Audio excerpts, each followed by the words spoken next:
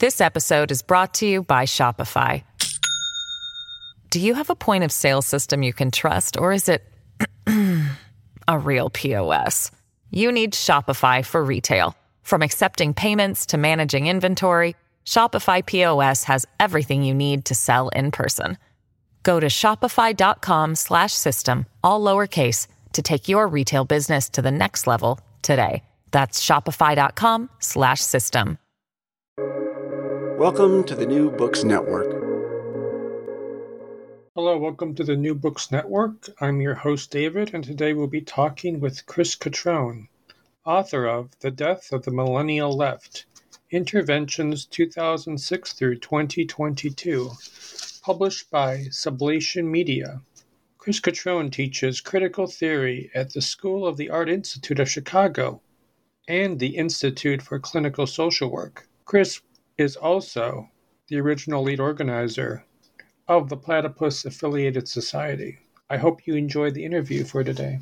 So we usually like to start our interview just by asking our guests just their general background and how they came to write their work. So Chris, what's your background and how did you come to write The Death of the Millennial Left? Well, so these are writings that I did over the course of about 16 years. And it was in the context of organizing a group of students of mine from the University of Chicago and the School of the Art Institute of Chicago into what became the Platypus Affiliated Society organization. These were articles that I wrote for the publication of that organization, the Platypus Review, as commentary on mainstream political events as they were happening. And in the context of the millennial left, kind of emerging and growing and developing through several different phases of recent history. So starting in the era of the War on Terror, and then into the period of the Great Recession after the financial crash, Occupy Wall Street, the Arab Spring, and also controversies that emerged both during the Obama administration, like Black Lives Matter, and also in the Trump era, and around the election in 2016 and the primary challenge by Bernie Sanders in the Democratic Party. So it's basically thematically organized according to those different topics as kind of different angles on recent history. And then I compiled them in a collection because I thought this was a good kind of retrospective moment to reflect upon recent history. And you probably get this question all the time, but the name of the organization that you founded, Platypus, where did the name come from? Okay, so that name comes from the history of Marxism. It comes from an anecdote told by Friedrich Engels, who was Marx's lifelong friend and collaborator, about his disbelief at the existence of the platypus. So he thought that it was a fraud perpetrated by British taxidermists who had sort of stitched together a creature out of different parts. And then they had a living platypus at the zoo that he saw, and he was sort of ashamed of himself for being skeptical and disbelieving.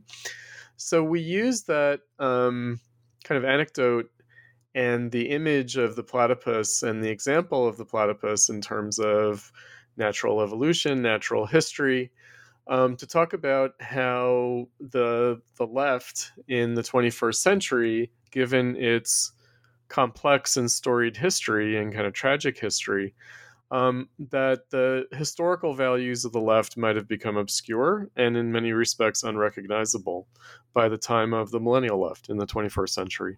So we thought it was an apt metaphor for capturing the moment and also as really posing the question of the left. So just as the platypus kind of puzzled the concepts of evolution and natural history in the 19th century, we wanted to raise the question of the left as an open-ended problem yet to be figured out in the 21st century.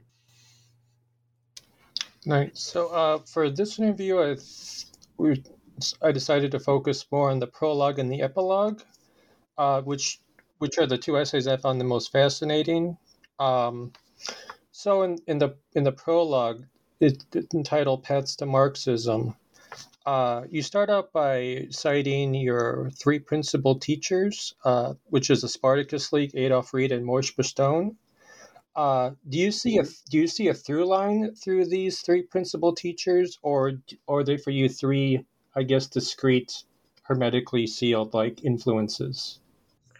Oh no, so I see them, the through line, the connection among them is Marxism, meaning they what they have in common is thinking that is inspired by the history of Marxism and is a response to the history of Marxism and a kind of critical view on the history of Marxism. So these are, I feel like I was taught by people who did not simply kind of embrace Marxism affirmatively, but critically.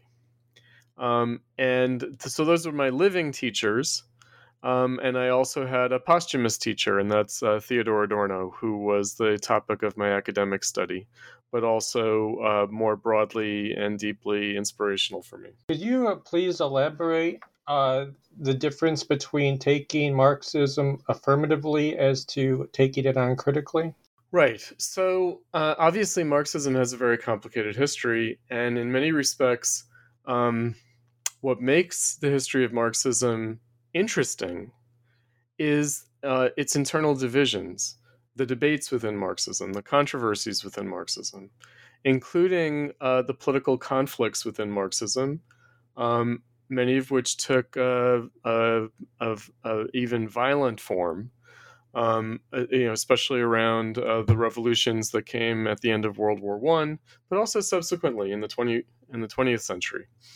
And so those controversies might have, a substance and might have a kind of a meaningful, illuminating character.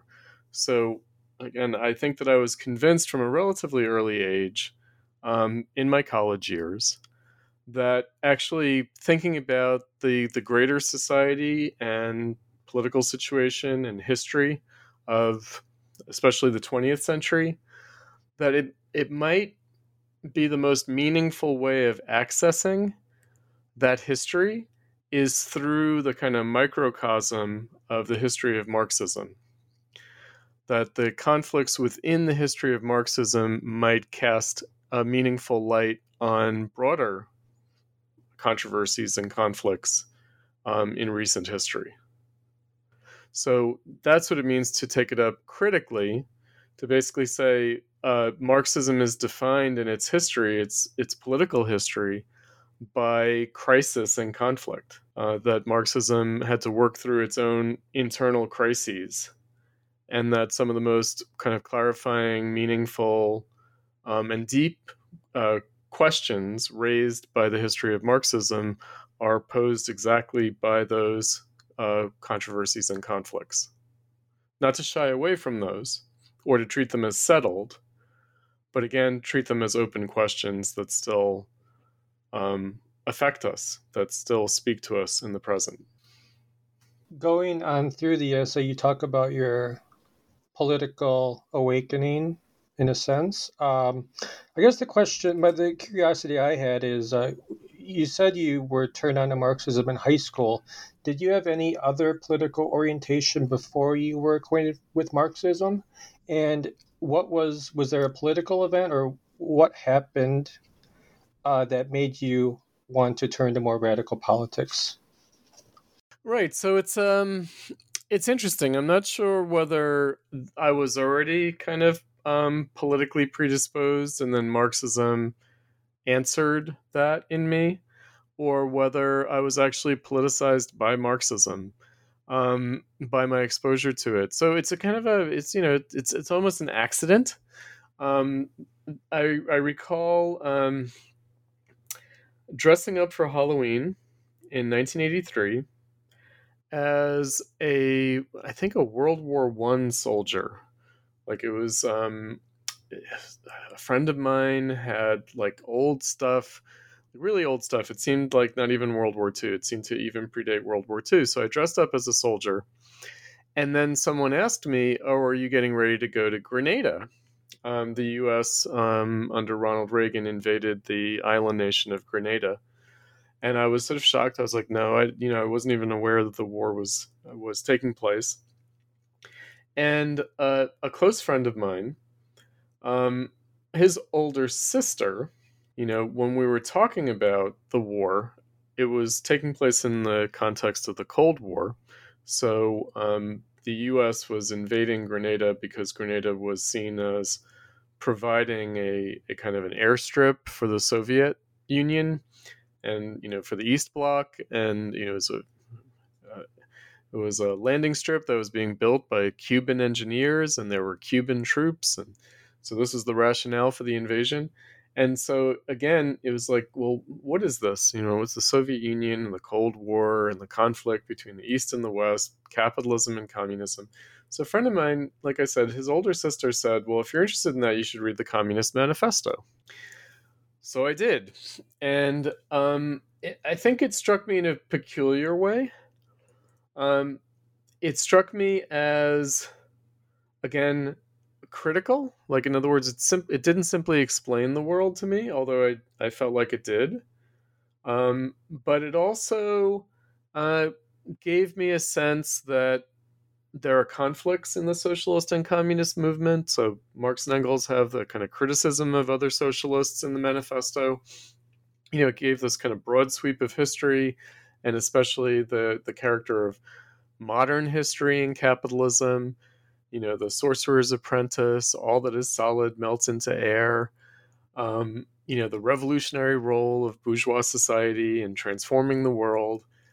It's quite an inspiring text, but I think it inspired me in a particular way, which is not simply to kind of have a kind of a negative rejection of the world as it is, but to see the world as afflicted by crisis and having a kind of unfulfilled potential for freedom. I think that really spoke to me from a very young age. And again, what were the conflicts, the wars of my own time? What deeper meaning in history did these political events have? It seemed to speak to that, however distantly, and obviously not immediately or directly, but conceptually, it spoke to a compelling way of regarding the world that I was living in.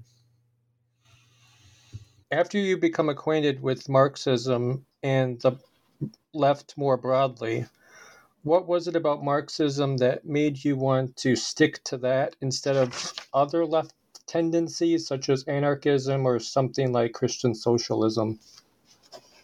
Right, so there was something a little bit unsatisfying. Subsequent to reading the Communist Manifesto, I did encounter like leftist activists, and they were not Marxists. They were like secular humanists, sort of atheists. They were Quakers.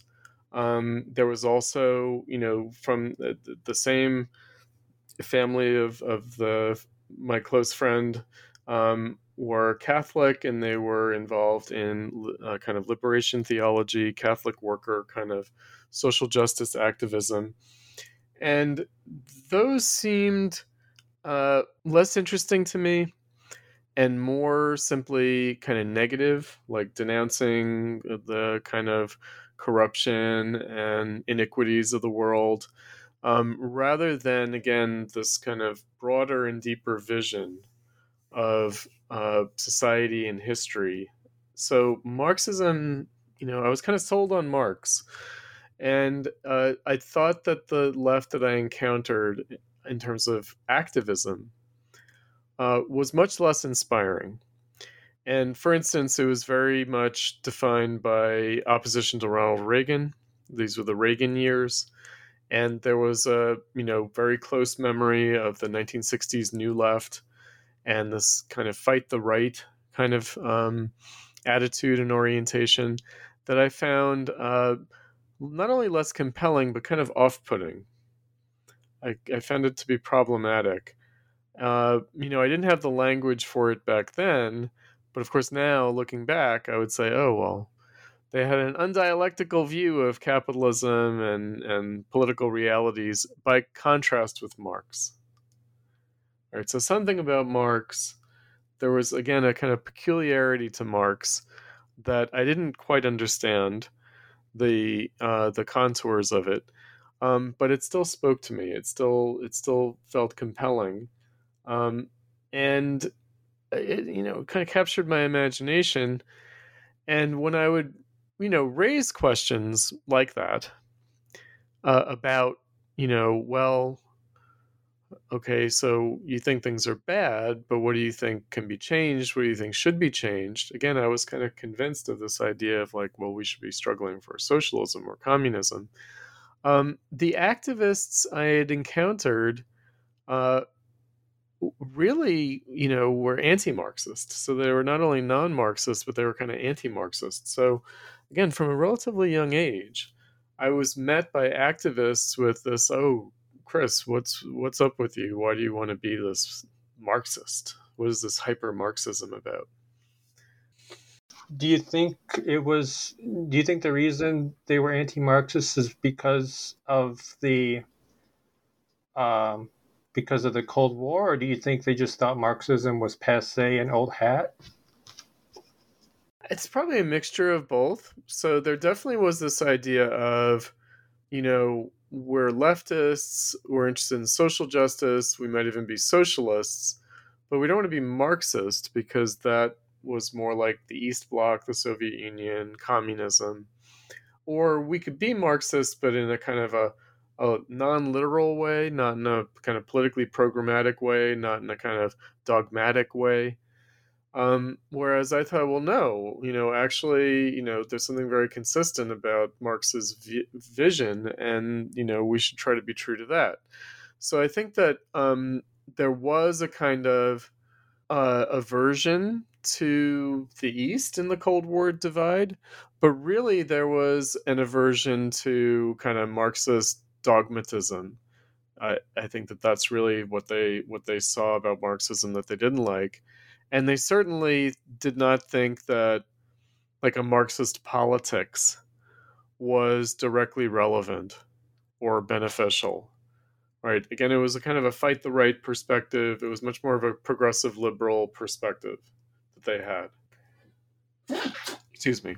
So that's I think it was complicated. It's the 1980s. It's a kind of a post-Marxist moment. So there is this idea that it's kind of old-fashioned and passé, but also maybe dangerous and bad. And they saw it as restrictive, both kind of intellectually, ideologically, and politically, as limiting. Whereas I thought that it was more kind of deep and radical.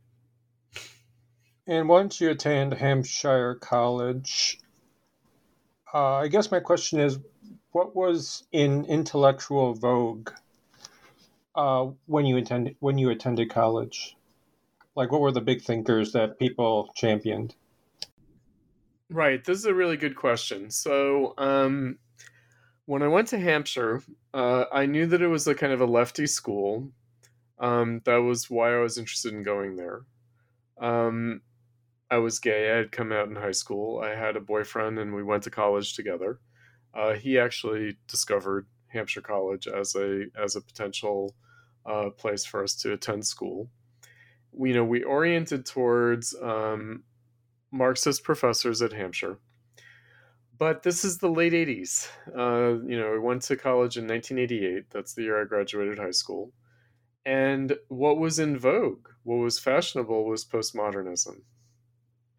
So I think I talk about this in that piece, The Paths to Marxism, in the prologue to my book, that the idea was, well, the professors said, we might have been Marxists, but now people are more into Foucault, and that might be more appropriate. And of course, Foucault was a kind of a gay thinker. So we got involved in organizing the gay student youth organization at the college. And one of the older students who was like a leader of that group was very much into Foucault and was basically kind of sarcastic regarding and somewhat dismissive about our interest in Marxism. And we had encountered some of that. I should say I didn't really know about postmodernism. I don't think that I had heard about Foucault, but there was a kind of kind of amused, ironical dismissal of Marxism. We had encountered in New York City at the Gay Community Center, the New York City Gay Youth Group, which was also kind of politically leftist and kind of activist. They also, when we raised anything about Marxism, they just treated this as a kind of an odd curiosity. So definitely postmodernism was the thing. I would say that it was still coming into vogue. It was kind of cutting edge at that time. It hadn't really been fully institutionalized academically. It was in the process of doing so. And, I saw it in my professors directly, people who had been Marxists coming out of the 60s New Left, embracing postmodernism in the 80s. So I kind of witnessed that firsthand. I was on the ground. I was at ground zero for that, especially at a place like Hampshire. You talk about your professors originally being Marxists and then turning to this other line of thought. What do you think it was that made them turn to that? Was it just a pessimism about the political, the type of politics? I think it was a bunch of things. I think that it was pessimism. I think it was a sense that Marxism had failed. And I also think it was out of adherence to the new social movements. So postmodernism seemed to be truer to movements around, race, gender, sexuality. Again, a kind of a post-Marxist. And, at the time, there was already this language of identity politics and political correctness. This is all from the culture wars of the Reagan era of the 1980s. A lot of concepts that we have, a lot of language that we have now originate then in the 1980s.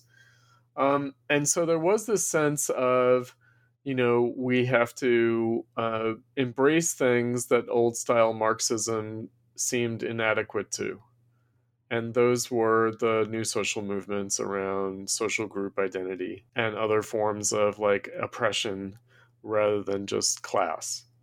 So I think that was really the appeal. So I think that there was a kind of a blending of new social movements and postmodernist thinking. And it's at Hampshire in which you first get introduced to one of the three principal teachers that you name, which is the Spartacus League. What originally drew you to the Spartacus League? And were there any other leftist organizations that were at Hampshire and you considered? Well, they weren't really at Hampshire, and there weren't really leftist groups in the Five College community in Amherst and Northampton. So probably the leftist organization that was present was the Democratic Socialists of America, the DSA, in the form of professors and student activists. There was also, interestingly enough, a student organization at the UMass Amherst, at the University of Massachusetts Amherst, that was the Communist Party USA, CPUSA. But other than that, I think that my friends and I had encountered leftist organizations at protest demonstrations in New York and also, elsewhere when we were in college. But we didn't really have all that much direct contact. I think that I talk about going to the anarchist bookstore in New York City, and just so happened to meet Murray Bookchin without realizing that that's who it was. when I was still in high school, I don't think it ever occurred to us to join a leftist organization, a Marxist organization. That just didn't present itself to us as a possibility. It wasn't on our radar. And we encountered the Spartacist League really accidentally, um, through a friend. So she had encountered them. They had set up a meeting, a follow-up meeting to see her, and we came along. We joined her for that meeting because she wanted to, get our opinion, because she knew that we were interested in Marxism, of the Spartacist League. Otherwise, we might not have met them. Right. So, we had picked up some, Marxist and socialist and leftist newspapers at protest demos, but they just seemed kind of a little bit overwrought, a little bit, just like curiosities. They didn't actually grab our attention. But meeting with the Spartacist League, like I said, it's almost an accident. Um, and it was a contentious meeting. We raised questions, we argued with them, we debated with them, we pressed them on things. They were interesting. They were more interesting than we expected. And so that began a process of our familiarizing ourselves with them, and then starting a Spartacus Youth Club at Hampshire. Otherwise, they weren't there. They were in Boston and New York. So the members that we met with were from Boston. They weren't local to the community at all. And actually, that created some problems. They didn't quite trust us organizing a youth club so far away from them without their direct supervision. So it ended up creating some problems down the road. But in any case, we found them compelling, probably as a function of meeting them in person in a way that we had not found the leftists that we had met at protest demonstrations, who we didn't really talk to very much. We just read their papers. We bought and read their papers. We didn't find them as interesting or compelling as we found the Spartacist League. Like I said, it's kind of an accident, though, so it's not like we shopped around for different leftist organizations. We didn't. But we encountered them, we found them compelling, and that began a kind of tutelage under the Spartacists. And one of the things that I think my friends and I found interesting and compelling about the Spartacist League was that they addressed other leftist organizations very polemically, very critically, very negatively.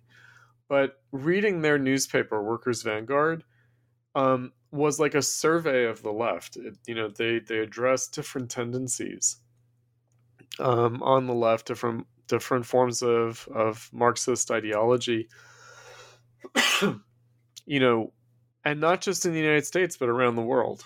And again, not only just in the present, but historically. And that was compelling. So one organization that you mentioned during your answer was the DSA, and that name has come up a lot, especially since 2016 in the Bernie campaign.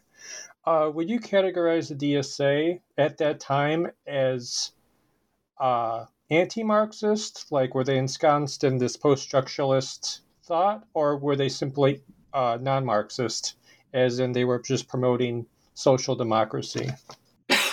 Right. So my experience of it was through the Spartacist League, through attending a speech given by Michael Harrington, and also, like I said, meeting DSA members, also meeting Communist Party USA members, but really more, I think, the DSA.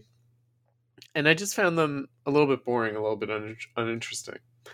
And Michael Harrington I found a little bit infuriating. Him and Noam Chomsky both kind of infuriated me.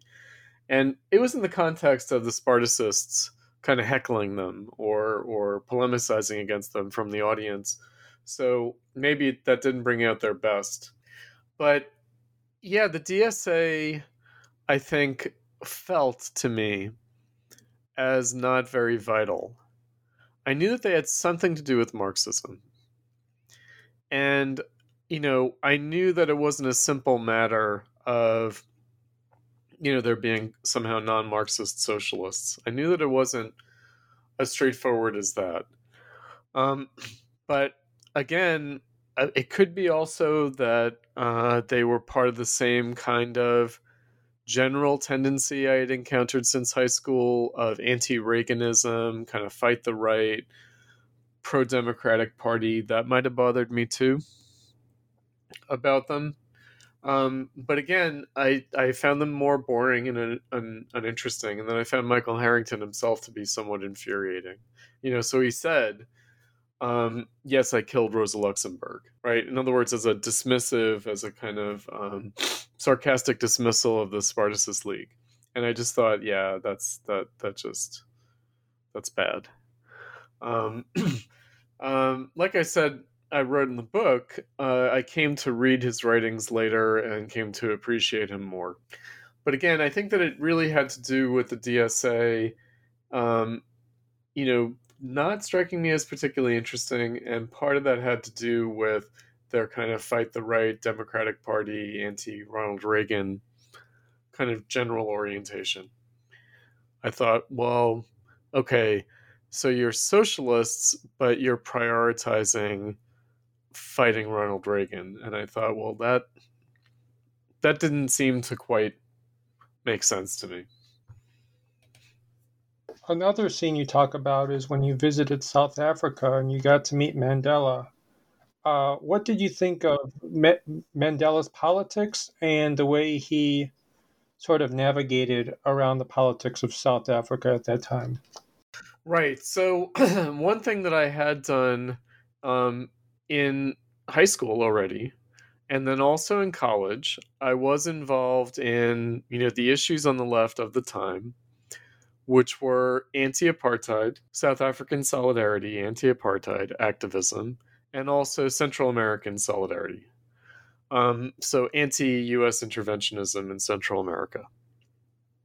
So solidarity with the Sandinistas, solidarity with the FMLN in El Salvador, those kinds of issues. So regarding South Africa, so I had, really studied the history. Also when I was in college, so I was kind of a dual major in political science and in film and video.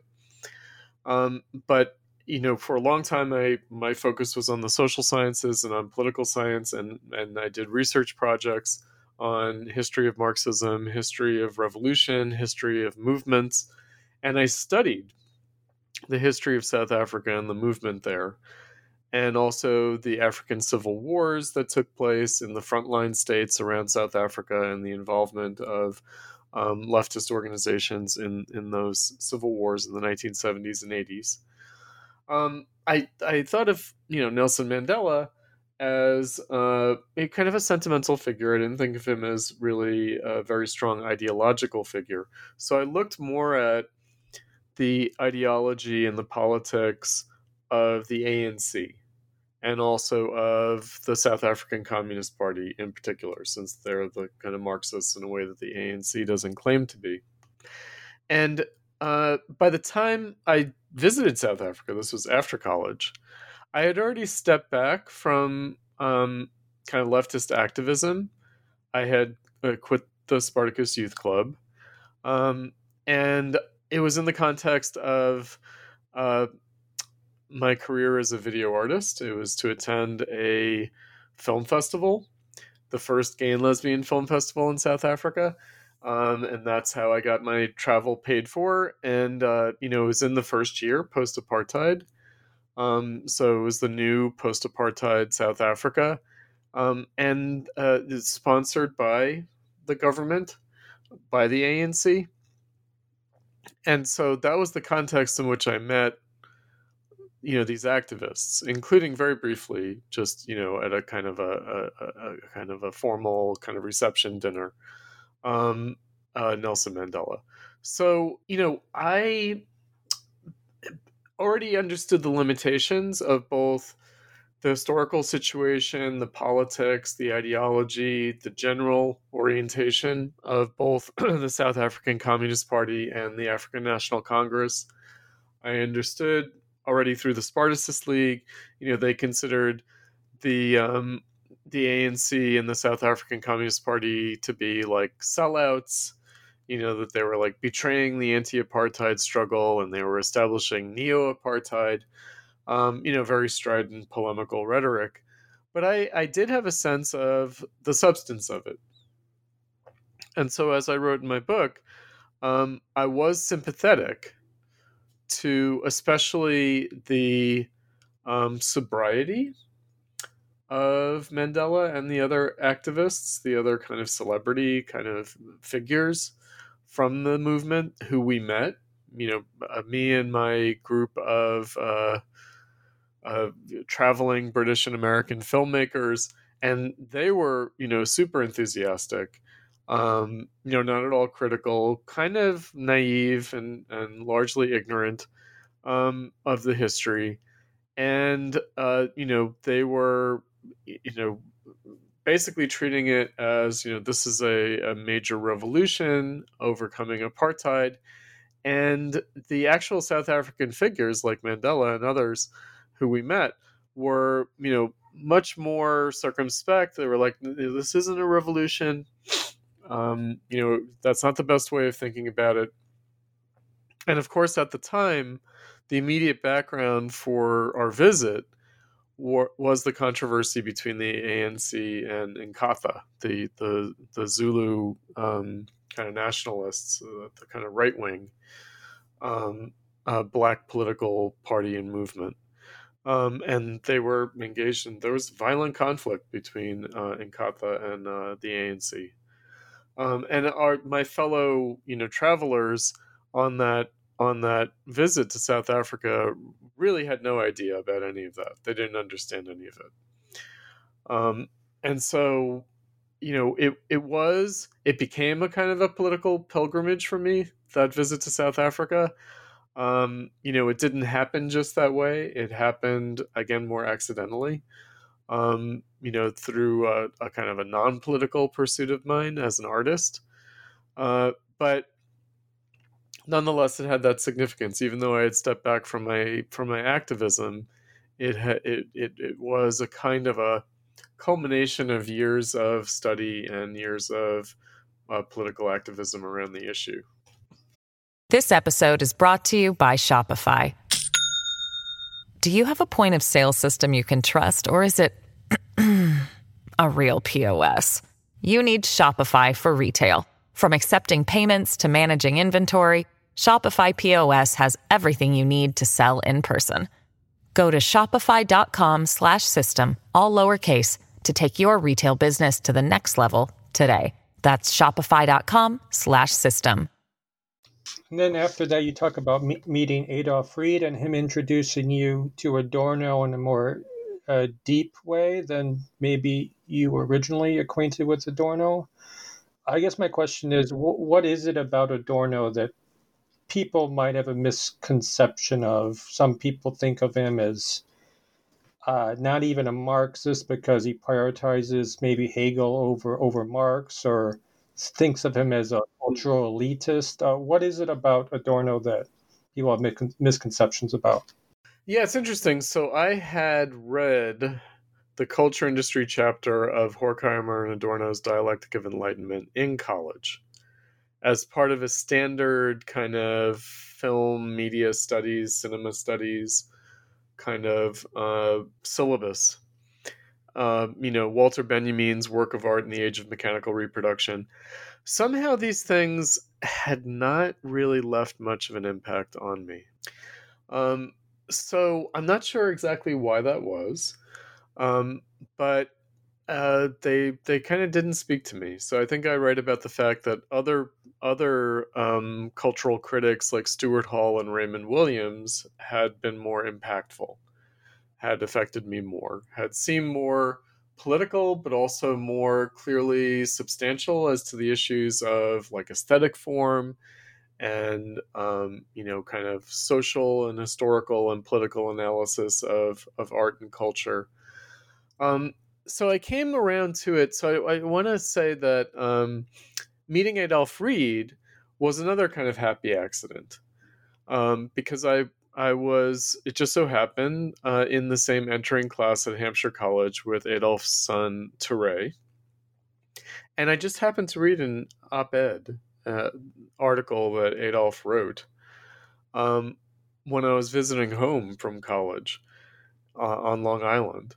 Kind of critique by Adolph Reed of student activism, and Black student activism in particular, and how it was continuing, to his mind, the mistakes of the 1960s New Left. And I was kind of fascinated. I had no idea he was any kind of a Marxist. I wrote to him. He was at Yale University at the time. And, we kind of struck up a correspondence, met a few times. And then I really got to know Adolph very well after college here in Chicago, where it just so happened he moved to Chicago a year or two before I moved here after graduating from Hampshire College. So that was my real opportunity to get to know him.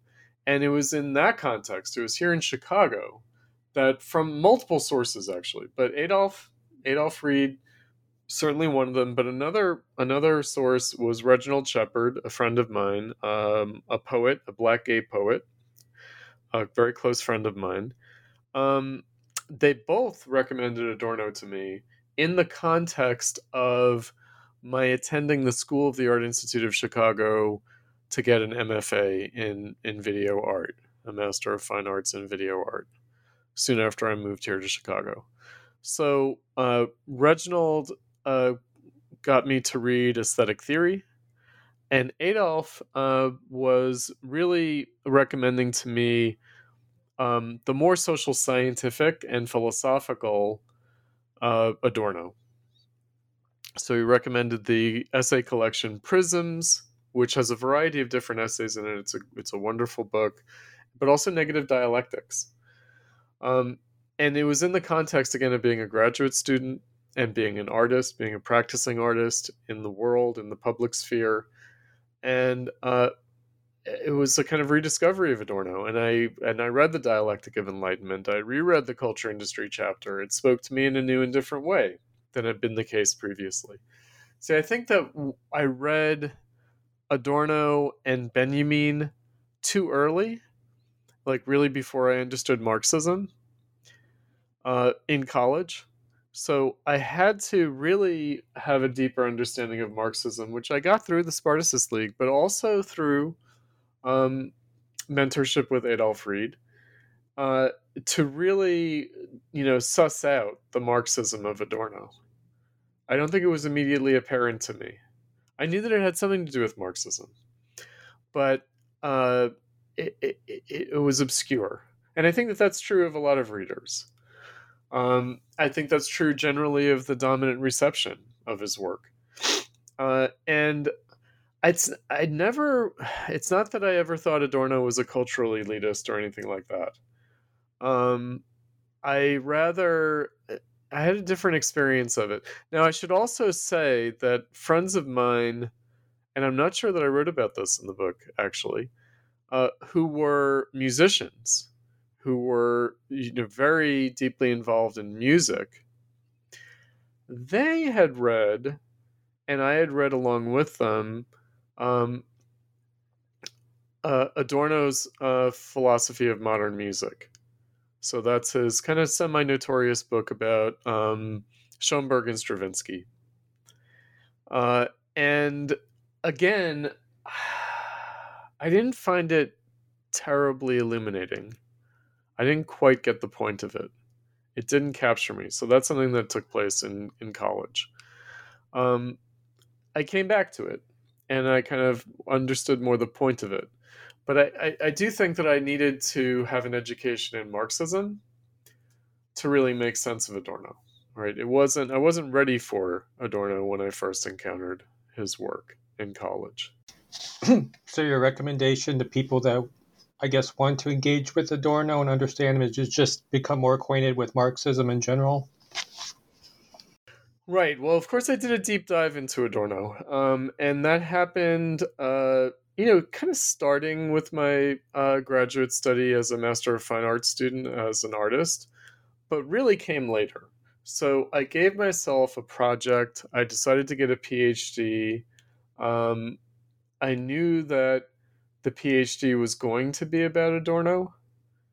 I knew that I'd be writing a dissertation on Adorno. I thought it would be more media studies, cultural criticism oriented. I thought it would be more art and literature oriented. But then, of course, the more of the secondary literature, the scholarship on Adorno that I read, the more I realized that there was a real deficit in understanding Adorno's Marxism, his view on society and politics. That seemed to be a serious missing piece in people's understanding of Adorno. And again, I was encouraged in this by Adolf. And, so I did a deeper investigation. And as it turned out, around the time that I started my graduate studies towards the PhD, there were some new publications of Adorno's writings, specifically the essays and critical models. But then there started to be some other new publications of Adorno's writings that had more of a political bent to them. There were lectures published on the introduction of sociology, for example, around that time. And again, it seemed to confirm, like his more political writings seemed to confirm what I had sort of read between the lines of the cultural criticism, which is the Marxism informing his work. So again, now I feel like it's a very different situation in terms of what's available, and really, Adorno gave me another angle into the history and meaning of Marxism that I had to be prepared for. I had to have some substantial sense of Marxism and its history and the controversies in that history, the conflicts in that history, in order to make sense of Adorno. But then Adorno kind of deepened, so I kind of detected the implicit Marxism in Adorno, but then Adorno's writings themselves helped bring out the implicit, not always fully spelled out aspects of Marxism itself. I guess moving on to the epilogue now, the American Revolution and the left. What do you find in the American Revolution that's important for the left to keep alive, I guess, or to remember? Right. So I wrote that in the context of a platypus panel, a panel discussion, a public forum at Columbia University right before the COVID pandemic hit in February of 2020. So in the election year of 2020, at the end of Donald Trump's first term as president, and in the context of the 1619 Project having been published in 2019, the year before. And so controversy around the American Revolution, the meaning of the American Revolution, was, very front and center in the public sphere. Trump had notoriously, around the Charlottesville protests and the street fighting between the far left and the far right around the removal of a Robert E. Lee statue.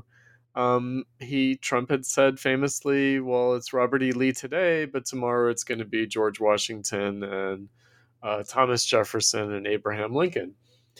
And I think people at the time thought that this was overwrought, that it was kind of an exaggeration and kind of demagogical on Trump's part to say that. But then, of course, later in 2020, with the George Floyd protests and riots that took place in the summer of 2020, it was in fact borne out that there was going to be this kind of radical kind of rejection of the American Revolution. So that hadn't happened yet. The George Floyd protests had not taken place yet, but it was in the air with the 1619 Project. And generally, it was in the air around the anti-Trump attitudes on the left and protests from early on, from before he was elected, but certainly after he was elected. So this had motivated me, and again, this was in 2020, rather late in the game, to kind of put a fine point on something that uh, I had with other members of Platypus already investigated as part of our project, which is the relationship between bourgeois society and the struggle for socialism, the bourgeois revolution, as Marxists call it, and the struggle for socialism. The continuity that old style Marxists had drawn between not only the French Revolution, but also the American Revolution and the struggle for socialism. And again, my old comrades in the Spartacist League had formulated it with respect to the US Civil War and failed Reconstruction. And I had read, histories of Reconstruction like Eric Foner. And so there was this idea of like the unfulfilled struggle, the unfinished revolution in the United States. Again, by the Spartacists really posed as a function of the Civil War and the failure of Reconstruction after the Civil War. But really, more broadly, I had come to investigate the history of American socialism. So Eugene Debs, as a Socialist Party of America leader, had really claimed Jefferson and Lincoln for the history of socialism rather than for the history of capitalism. And, I had sort of developed a viewpoint on things that I hadn't really considered very deeply previous to the Trump era. So much. I think that I thought about it much more broadly in terms of bourgeois society, capitalism, and socialism, and Marxism. The continuity between Marxism and the Enlightenment or bourgeois thought historically. But I wanted to sort of make a provocative and kind of pointed intervention at the end of the trajectory of the millennial left, that the millennial moment on the left had seemed to cash out in this kind of anti-Americanism that was not really there in the beginning in 2006 when Platypus started out and when I really re-engaged the left after taking a long break from the early 90s up until the early zeros. And so, I felt like actually this is a good prism through which to illustrate problems on the left. And again, it's the moment. It's 2019, 1619 project, 2020, the prospect of Trump's reelection, the general negativity towards America and towards like Donald Trump representing the worst of America, and the struggle over history and struggle over the legacy of history. I do feel very strongly and passionately about it. And again, it's a way of looking at history that used to be common sense on the Marxist left until fairly recently. Maybe starting in the 1960s, there was a change, but not even then. It's even more recent than that there was a kind of turn against the taking up the unfulfilled tasks of the American Revolution as part of the struggle for socialism. And I thought that it would be appropriate to end the book on that note, have that be the epilogue. There's a further appendix that's like a kind of a explanation of Platypus after that in the book. But really, the culmination of the book is Republicans and Riots, which covers some similar themes. And then immediately following that is, then that's about the George Floyd protests. And immediately after that is the American Revolution and the Left as an epilogue.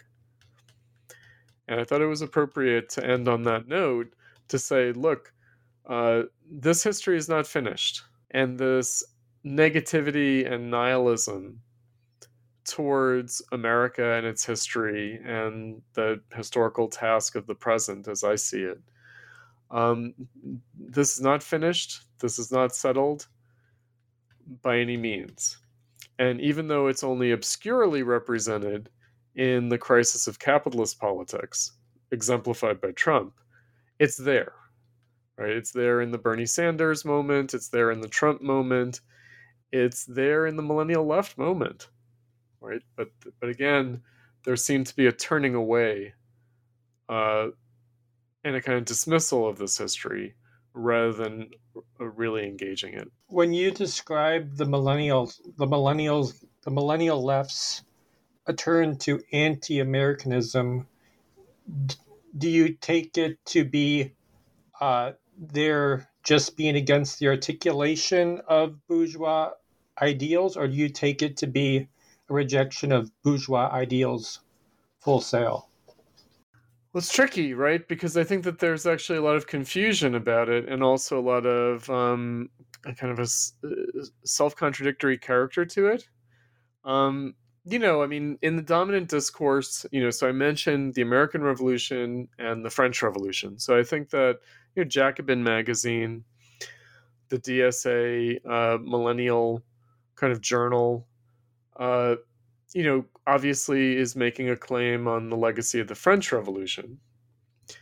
So there's this kind of Cold War era idea that the French Revolution represents equality and the American Revolution represents liberty. That the French Revolution represents socialism in some way. And the American Revolution represents capitalism. This division of freedom from equality and fraternity, right? So liberté, égalité, fraternité, the values of the French Revolution, but also life, liberty, and the pursuit of happiness equally for all in the American Revolution. Again, Thomas Jefferson. And of course, knowing this history as I do, I know that the American and French Revolution, that they're very much tied together. They're not separate events. They have some of the same protagonists, like Jefferson himself and Lafayette, Benjamin Franklin. It's all part of one moment at the end of the 1700s, in fact. And so the idea that the French Revolution is more radical and the American Revolution is more conservative, I think is profoundly mistaken, but is also indicative of something, of a kind of basic confusion on the left. Are liberty and equality opposed values? Is freedom as a value opposed to equality?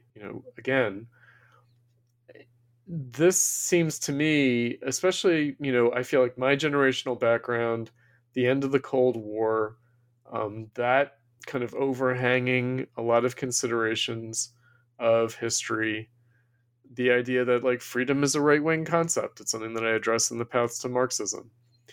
And I think that this is really wrong and very misleading. And again, the question of the American Revolution, the legacy of the American Revolution really raises this. Like, is it really the case that this bourgeois revolutionary history is divided in this way? That it's capitalism on the one hand or socialism on the other hand?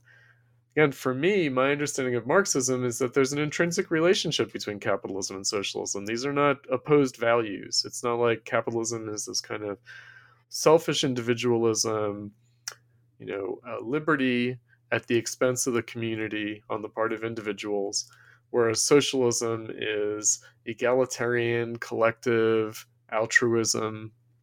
Right? This is not the way Marx understood it. It's not the way historical Marxism understood it. It's not what socialists in the United States, like Eugene Debs, it's not the way they understood it back in the day. And yet, right, these kind of antinomical, opposed, contradictory ways of thinking about these values does seem to misinform the left today. And I don't think the millennials really worked through it very well. I don't think that I think they came up against it, And I think they remain confused about it.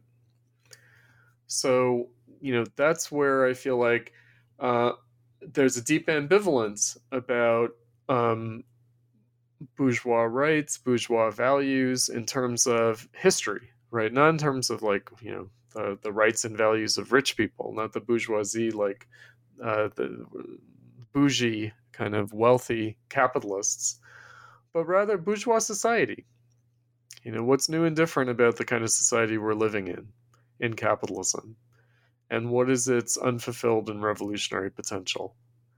And how socialism used to be understood as fulfilling that, rather than just being skeptical, let alone rejecting of it. Right. So I think I've always understood, going all the way back to my first reading of the Communist Manifesto by Marx and Engels, I always understood that the Marxist vision of socialism and communism was not anti-bourgeois, was not like anti-bourgeois society, and that it wasn't even anti-capitalist.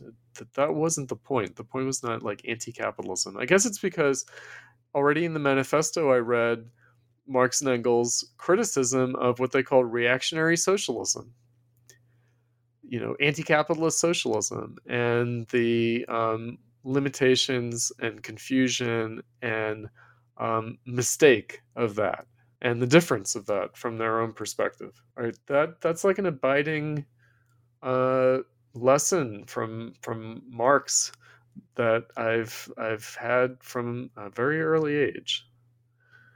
I think that's a great way to end the interview, and we usually like to ask our guests, is there anything currently that they're working on? Yes, so there's actually a second volume to this book. There's a sequel, and that's a book that will also come out from Sublation Press early next year, called Marxism and Politics, Essays on Critical Theory and the Party. And it's actually going to be longer than this book. It's going to be a great deal longer. Might be as much as twice as long as this book. And that's going to collect my theoretical writings that I've written over the same time period, from 2006 up through this year, through 2023. And again, mostly things that I've written for Platypus, for my activity in that organization, but also things that I've written elsewhere, published elsewhere. And it's really going to give my kind of theoretical viewpoint, my understanding of Marxism at the level of theory. Essays on Lenin and Rosa Luxemburg and Adorno and Benjamin. So, again, as a companion volume, but also as a way of kind of bookending how I've been motivated to clarify certain things for myself in the context of the millennial left. Right. So I was motivated by my students through this, 21st century kind of rediscovery of socialism and Marxism. I was motivated to clarify some things to myself about my understanding of Marxism. And so I did write on various topics in that vein. And so it also seems like a good moment to collect those writings and to really say, okay, what has this recent history been the occasion for clarifying to myself about my understanding of Marxism? So that's the next book that's coming out. Like I said, before too long, just in early next year. And that's immediately what I'm working on. I'm also doing some other writing for essays that will come out. I've written recently a review of the new biography of Milton Friedman by Jennifer Burns that's going to come out in Compact Magazine. So those are my immediate plans for the rest of this year and early next year. Chris Cutrone, thank you so much for your time. Thank you.